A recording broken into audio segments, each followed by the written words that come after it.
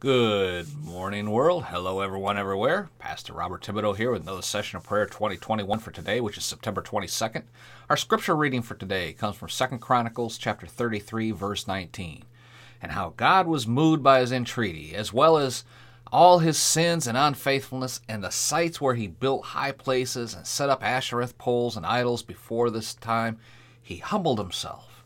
And all these things are written and the records of the seers. Let's go to Lord with a word of prayer. Father, in Jesus' name, we thank you that through Jesus' sacrifice on the cross, our sins can be erased, forgotten forever, gone forever.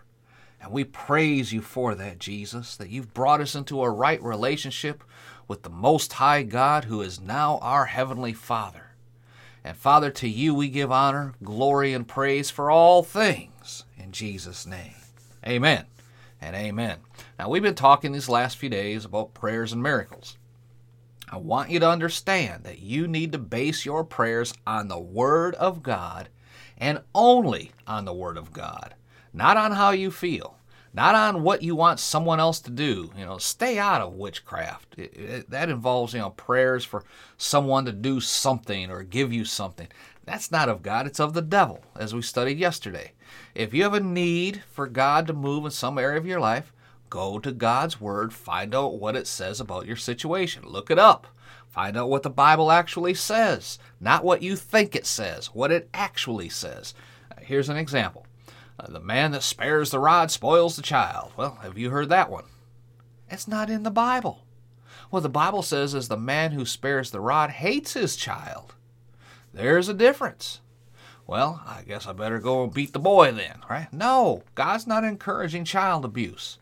Go to the Word and find out how you're to raise your kids. God's Word's very specific, so go and read it for yourself. Find out what God is saying about your situations and use that Word in your prayers.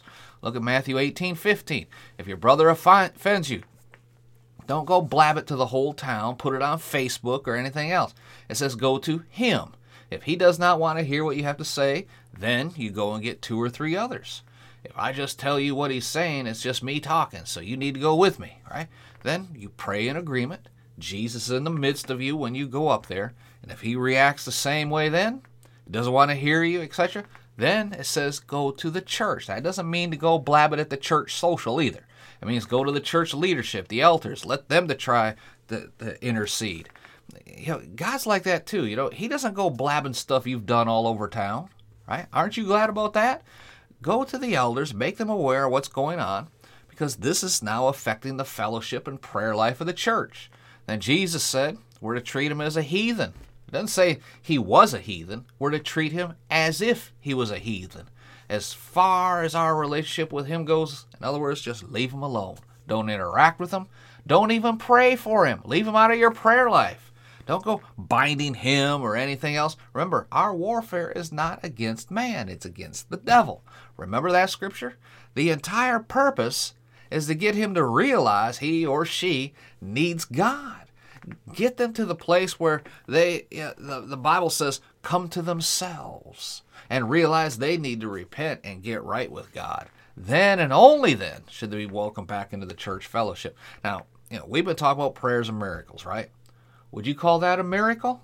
When prayers were answered concerning a person who was running as fast and as far as they could get away from God, but came to themselves and repented and then got back into a right fellowship with God. That's a miracle. I'd call it a miracle. Amen?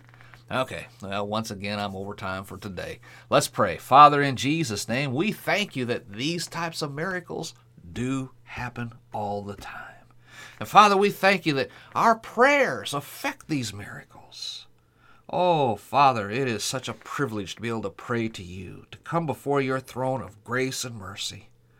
And Father, we thank you for hearing our prayers and answering our prayers. We thank you that we serve the Most High God and his only begotten Son, Jesus the Christ, who is also our heavenly brother, spiritual brother, inside of us right now. Oh, thank you, Jesus, for always being present with us through your Holy Spirit. To you, Father, we give honor, glory, and praise for all things in Jesus' name.